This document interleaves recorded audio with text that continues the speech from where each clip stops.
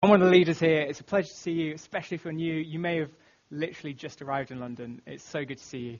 And just pray now as we open up God's Word and we explain it, understand it, let it hit us, go into our hearts and our minds. Let's pray that that'll be a real blessing to you. So let me pray that for us. Let's pray. Father, we are so grateful that you have spoken. That is an incredible thing. You are there and you are not silent. And so we can hear your voice right now. And that's what we long for. Thank you for your Holy Spirit's power. Give us attentiveness, Lord, if we're tired. Wake us up so that we'll be ready to hear you. I pray that most of all you give us receiving hearts that are ready to listen to what you say to us. Lord, may we bend the knee, bow, and listen and live according to your amazing grace. In Jesus' name. Amen. Great. So we are working through a series in Mark's Gospel. We started this pretty much when we started a year ago, which is very exciting. We took a break. A year would be a long time to get through Mark's Gospel. But we're back in it now. And we're picking up in Mark chapter 9 today. So open up your Bibles to page 1013. We're in Mark chapter 9, verse 30.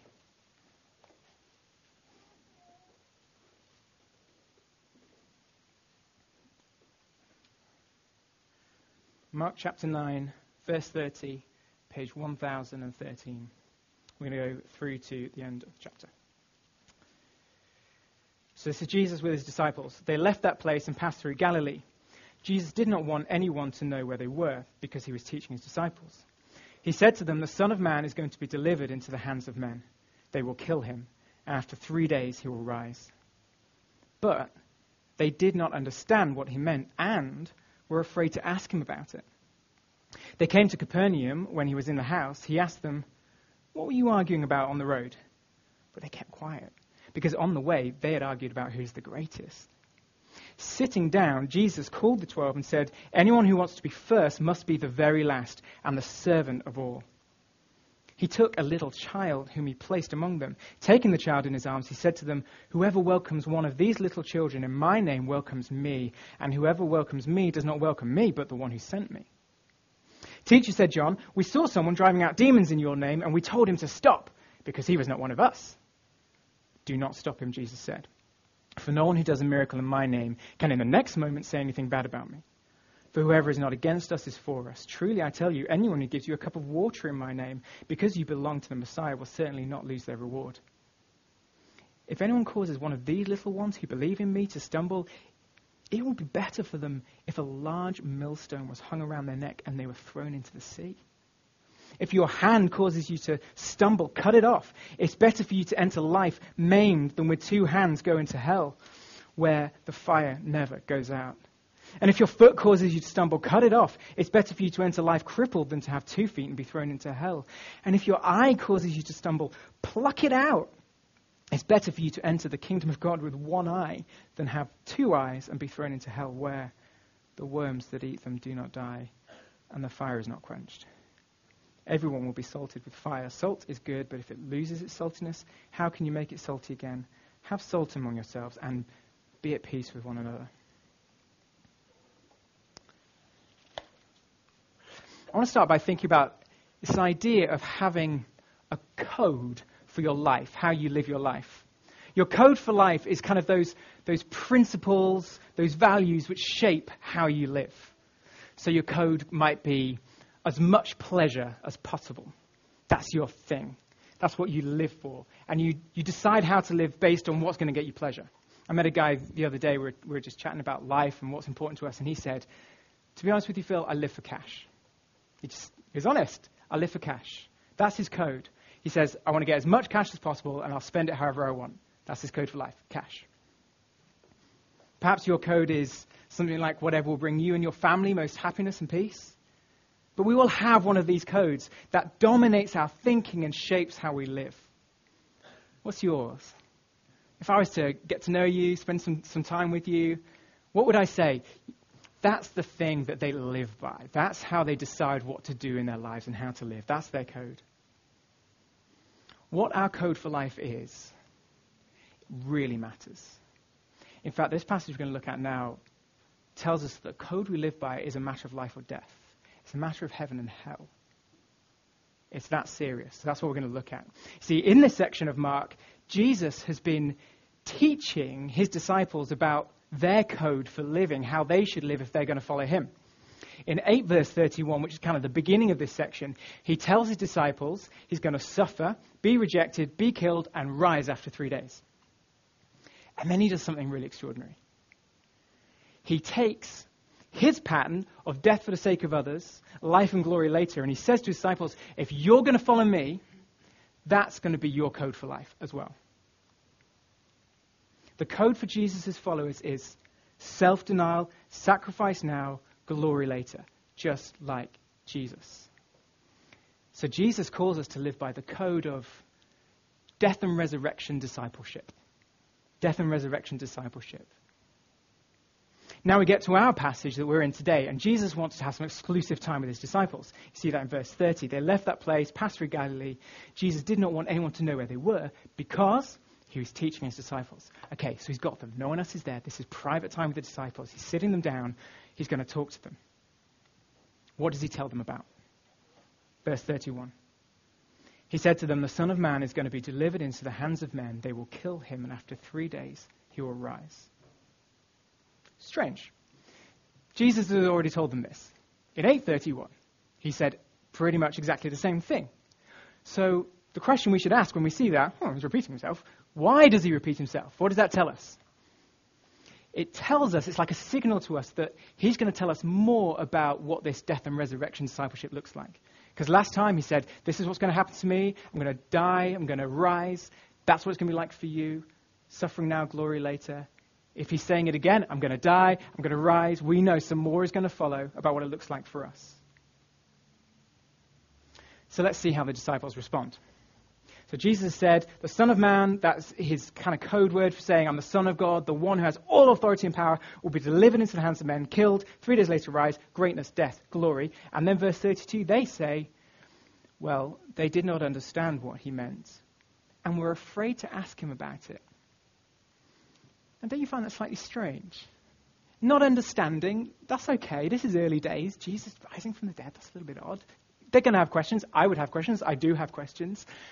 But then they don't ask him their questions. It's a little bit strange. See, having questions isn't a bad thing. Just like we saw last week, when we have doubts, that kind of the if of our doubts, that's not bad. The question is, what do you do with your doubts? Do they lead you away from Jesus, or do they lead you to Jesus? It's the same with our questions. We don't understand. That's okay. God gets that. But do you take your questions away from Jesus, or do you go to him and ask? The disciples, they go the other way. They just remain in ignorance because they're not trying to understand what Jesus is talking about. Okay, but here's the thing. If the code for Christian living is supposed to be shaped by Jesus' death and resurrection, and they don't understand Jesus' death and resurrection, and they're not trying to, then what code are they living by? The cross and resurrection is the key to being saved and living saved. So what's the life code for these disciples who don't understand the death and resurrection of Jesus and aren't trying to understand it? Well, we get a glimpse of it in verse 33. So they've heard this from Jesus. They don't understand it. They don't get his death and resurrection. They're not living by it. So they came to Capernaum. When he was in the house, he asked them, what were you arguing about on the road? But they kept quiet because on the way they'd argued about who was the greatest. Can you imagine the disciples' face? Okay, there they are. So, what were you talking about? Oh, he heard us. We thought he was a little bit further ahead. You were too noisy when you were arguing. And they respond. They keep quiet. They're ashamed. They know they shouldn't have been talking about who's the greatest. So, do the disciples have a code for living? Yes. They do. They've got priorities. They've got desires. They've got things they want which shape how they live. What's their code? Me. Self.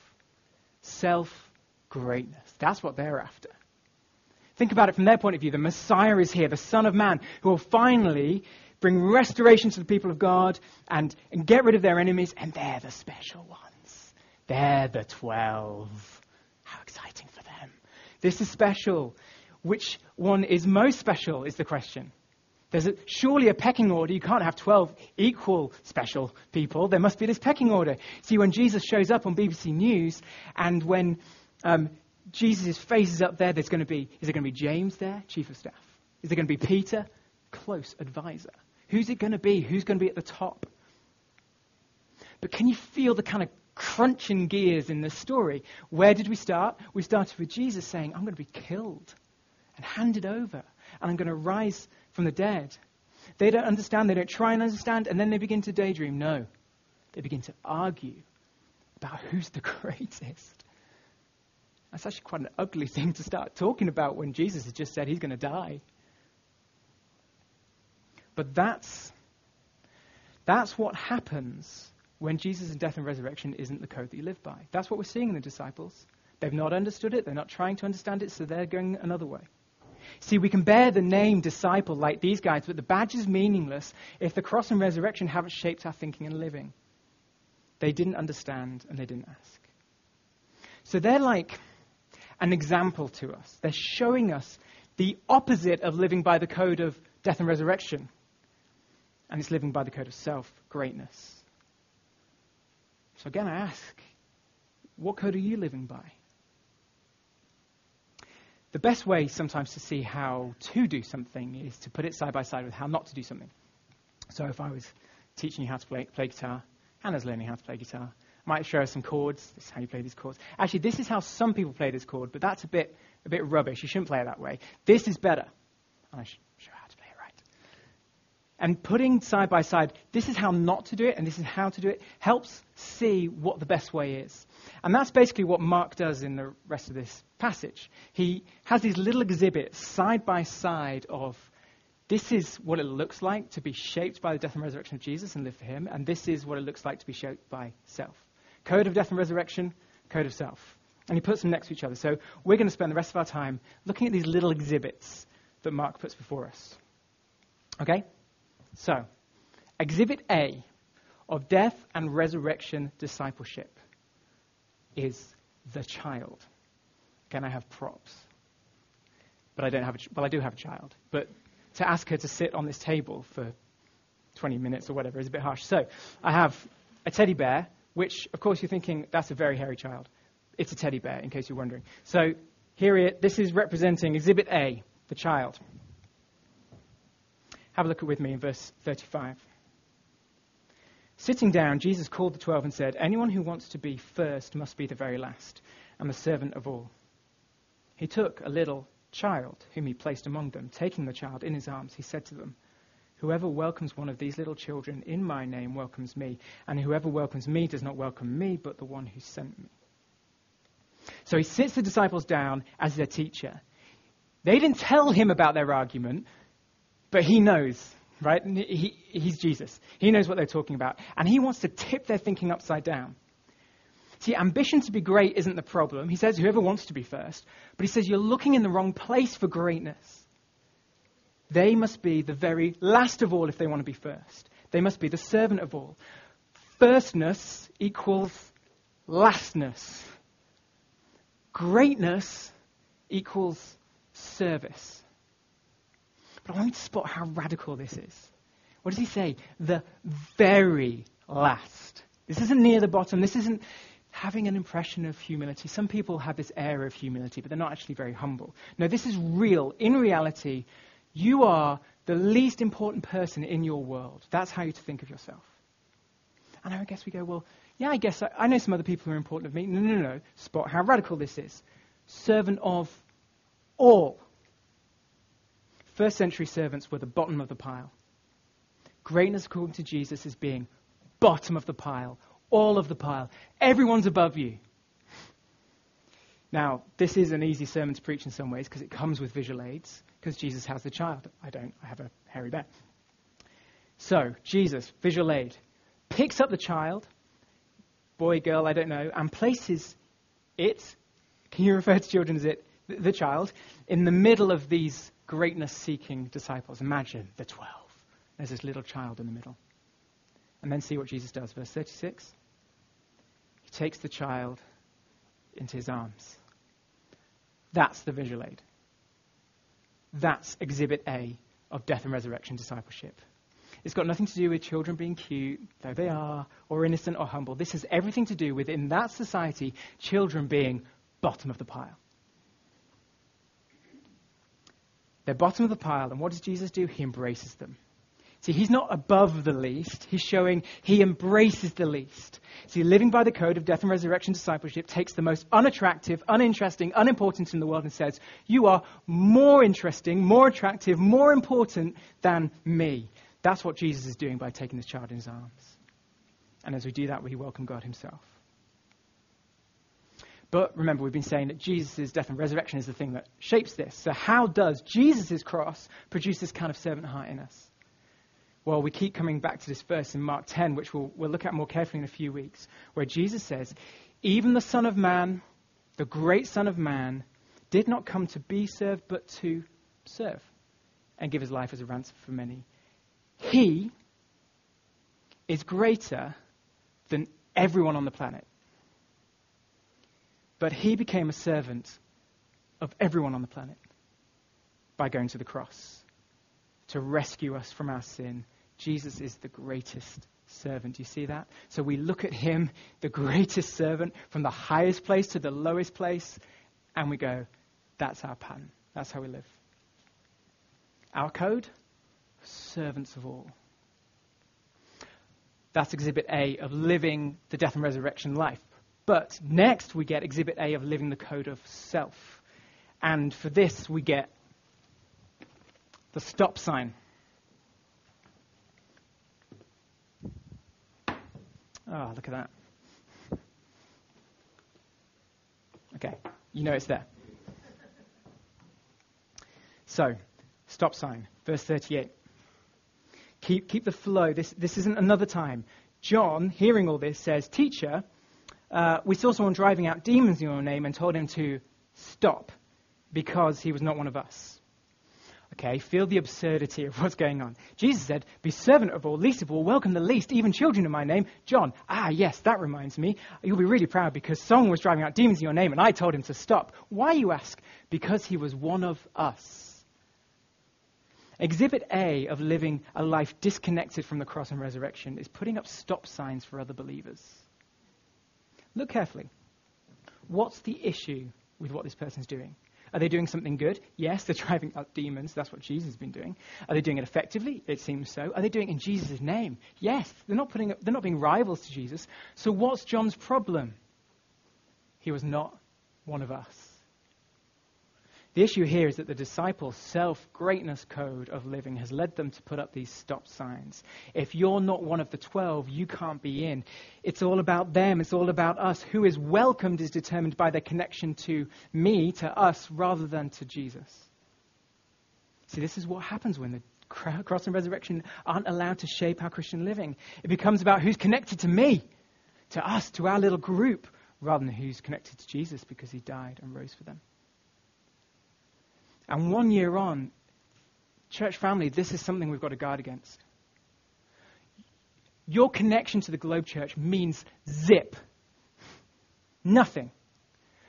Your connection to Jesus Christ means everything. And it's the same for all other believers. If the cross becomes small in our thinking, we'll find some other code for deciding who's in or out.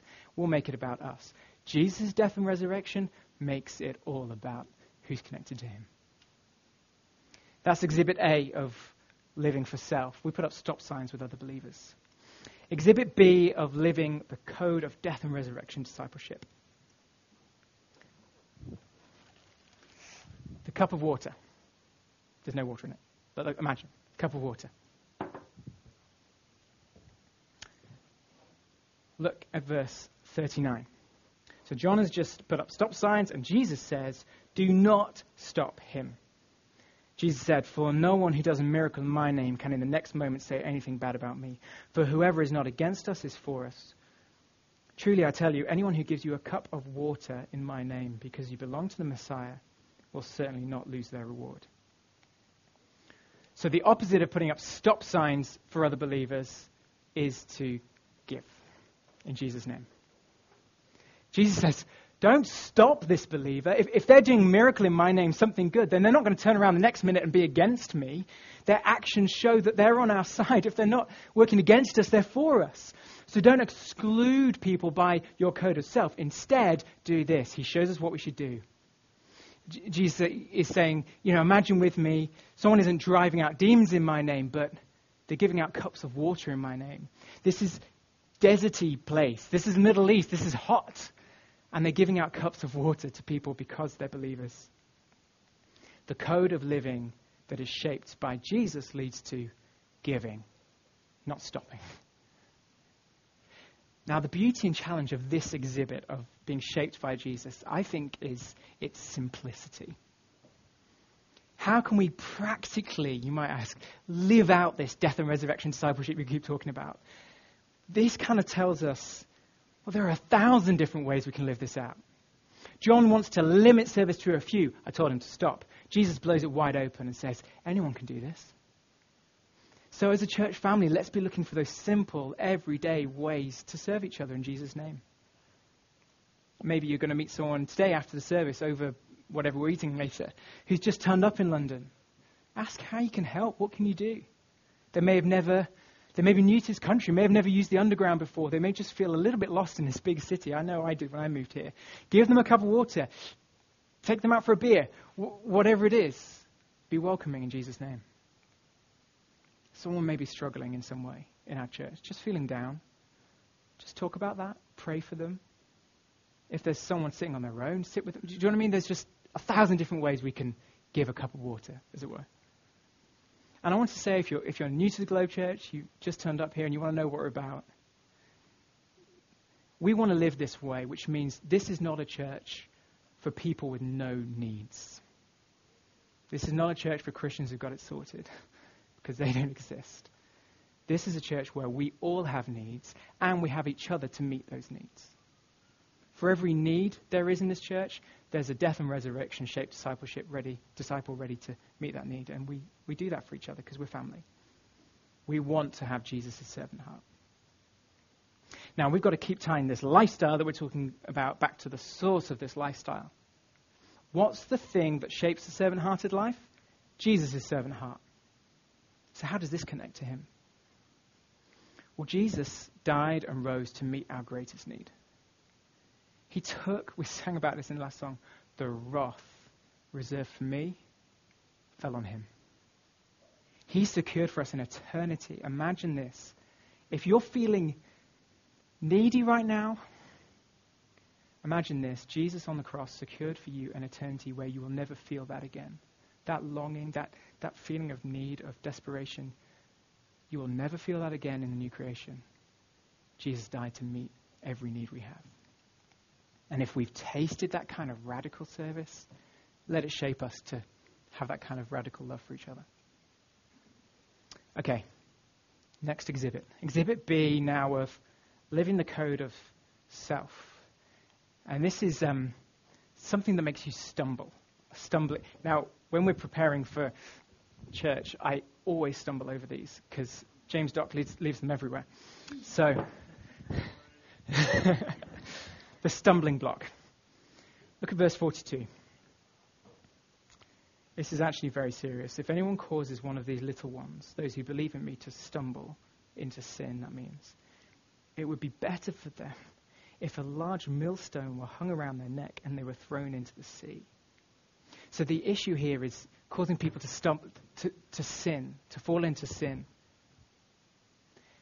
If how I act is ultimately about me, there's going to be collateral damage. And the damage here is causing another believer to sin. Now, I think often the pursuit of self-greatness doesn't happen alone. It's not a privatized kind of sin. Think of the disciples. What were they doing when they showed their self-greatness? They were arguing about it. You can imagine one of them starts off the argument. So who do you reckon it's going to be? And then that just gives the others license, and then it becomes this group thing. They've caused each other to sin. And maybe for us that looks like one person just planting that thought. You know that person at church who is just different, a bit odd? Sparked off the other person. Yeah, actually I found them quite irritating. And then the next person says, actually, did you hear about what they did the other day? And they tell the story. And do you see that little conversation where they've given each other license to say that thing in a proud and arrogant way has given the others license to sin as well? And they join in, and that conversation turns into a clique, which turns into a faction. And this group has just led each other into sin. Jesus warns, this is such an awful thing to do, it's worse than being drowned. It would be better for them to be drowned than to lead someone else into sin. The code of the cross says, serve, bless, do good to others. Deny yourself that urge to say or do something that other people are going to join in with. But if the cross is little in our mind and heart, then we won't deny in ourselves that pack mentality of sin where we all just want to join in. If your code is the cross and resurrection, it will really matter to you whether you cause someone else to sin. The idea of causing someone to sin will really hurt you because Jesus died to forgive them. You don't want to cause them to sin more. Okay, so here's where we're up to. We have Exhibit A of the death and resurrection life, the child, where Jesus shows us what it is to be the least and to embrace the least, to be servant of all. We have Exhibit A of living for self, where we put stop signs and stop other believers because they're not one of us. We have Exhibit B of living shaped by the cross and resurrection, where we give the cup of water, loving, serving. And we have Exhibit B of living for self, where actually we just join that pack mentality and bring others into our sin. Okay, we've got to our final exhibit. And this one's really important, I think. And if you're feeling sleepy or you've wandered, come back here for this. I just want to really focus on this last one. Have a look with me at verse 43. This is the last exhibit of death and resurrection discipleship, and it's this. The surgical scalpel. Verse 43. If your hand causes you to stumble, cut it off. It's better for you to enter life maimed than with two hands to go into hell, where the fire never goes out. If your foot causes you to stumble, cut it off. It's better for you to enter life crippled than to have 2 feet and be thrown into hell. And if your eye causes you to stumble, pluck it out. It's better for you to enter the kingdom of God with 1 eye than to have 2 eyes and be thrown into hell, where the worms that eat them do not die and the fire is not quenched. Jesus says this. Think of your sin, the things that you're prone to. Every one of us will have something that comes to mind when I say that. Maybe you get angry easily. You build up resentment. Maybe you feel pride in your heart. Whatever that is, imagine that sinful anger is a limb on your body. And he says, do some surgery. Amputate it. Apparently, if you have an amputation, you may have had one, you get a marker pen and you say which limb it is. So like if they're cutting off the left arm, you say, this arm, not this arm, so they don't cut off the wrong one. I saw it in an episode of House once, so it must be true. Jesus is basically saying this. Look at your life. Get out the marker pen and mark those things in your life that need to go. And then get the scalpel and do some surgery on it. You can keep embracing your anger if you want, but that way of just embracing your sin, that leads to hell. It's better to do the painful surgery of severing the limb of sin and enter God's kingdom than to take the easy path of just indulging in sin now and walking away from Jesus. Do you gaze with your eyes in lust at other men and women who you are not married to? Or do you gaze at stuff you're going to buy with your next paycheck and your heart is after those things? Do some spiritual surgery and get rid of that sin. You can keep going with that sin if you want, but that will lead to hell, this terrifying place of eternal torment. Or you can follow the code of self-denial, of the death and resurrection of Jesus, and enter eternal life. I don't know if you've got scars. You might have scars from surgery or other things. The thing is with scars is they tell a story. And it may be that if you have scars, they tell a very sad and painful story for you. But they all tell a story. I have a couple of scars, and when I was like 2, some other child bit me in the eye. which was nice. So I have a scar under my left eye. Yes, that's a short story. I have another. I have another scar on my hand, on my finger, where I broke my finger. That wasn't so nice. But as a result of this and needing surgery, I got to know Vicky and we got married. So my scar tells this story. Those who let the cross and resurrection be their code for life will have many scars that tell stories of their taking sin seriously and rooting it out. Christians have spiritual scars. We'll get to heaven and, as it were, have these scars that tell stories of change. You see that in verse 47. It's figurative, but you get the point. It's better for you to enter the kingdom of God with one eye than to have two eyes and be thrown into hell. You just imagine being in heaven and there's Bob. Bob, you've only got one eye. Where do I look? You've only got one eye. Why do you only have one eye? Oh, well, I took death and resurrection discipleship seriously, and so I got rid of my sin. Now, it's an image, but you get the point. There are these scars. This has happened to us. We go after our sin, and we bear that for the rest of our lives. And there'll be parts of our lives, and I want you just to examine your own heart. Attitudes, habits, ways of speaking, ways of thinking, desires, ways of acting, where our living by the code of death and resurrection demands that we get that marker pen out. We've got to get serious about this sin. We've got to deal with it and get rid of it in God's strength. If you live by the code of self, I won't even bother you. You might think, I haven't got anything, or you can think of all sorts of ways in which you know you're not living God's way, and people may have told you you're not living God's way, but you're not addressing it. But now you've been redeemed. Now Jesus was put to death to forgive you for your sin. The new code of life is to put to death that sin. I want to remind us of something which we kind of know probably, but I don't often think about. You know that Jesus has scars? Like right now, he rose from the dead, he has a body, he's in heaven. He has scars right now, which he can look at and see. And the scars on his hands and his feet, from where he was killed on the cross, are the scars that secure for us heaven instead of hell. He has the scars of hell on him, so that if we trust in him, we don't have to go to hell. That's the good news of Mark's gospel. Jesus has scars. And I want to invite us, if we read these words about hell and we wonder what hope there could be for someone like us who have lived for self, hear this. Jesus in this story is on the way to the cross where he will die in our place to forgive us for living by the code of self. He experienced the punishment of hell so that we don't have to, if only we'll trust in him. If only we'll leave self behind and lean on him.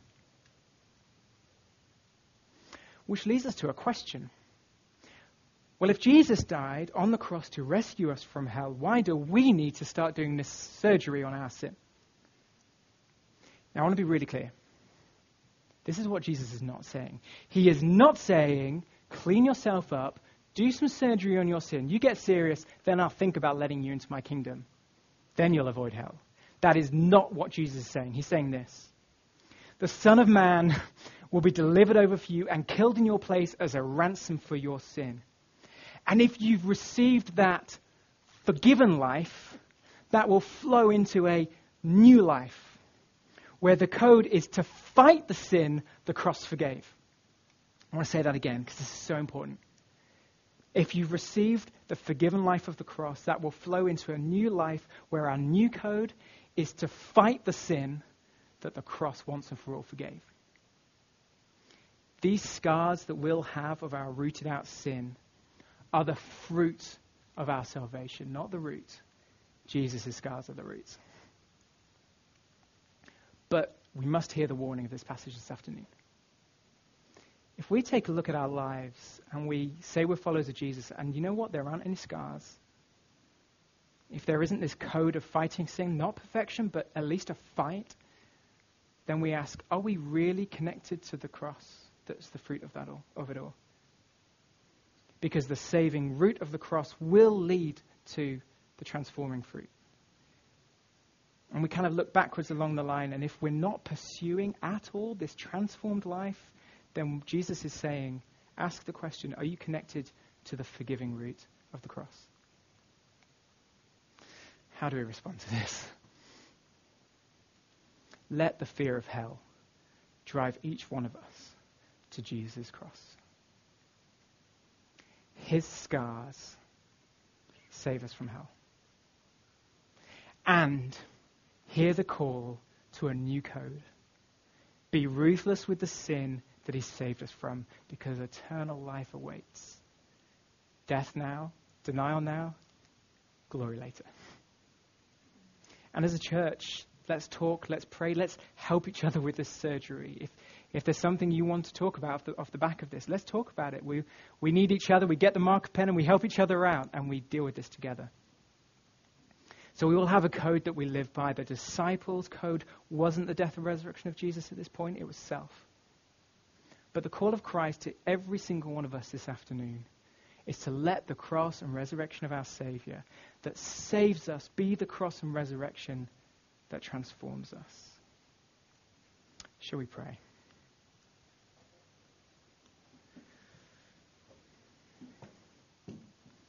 Heavenly Father, thank you for your honesty with us.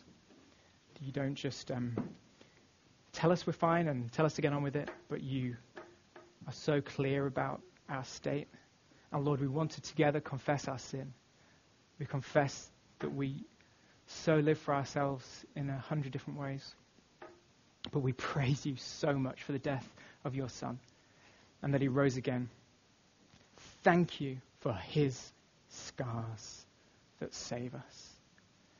Thank you for his Spirit that changes us.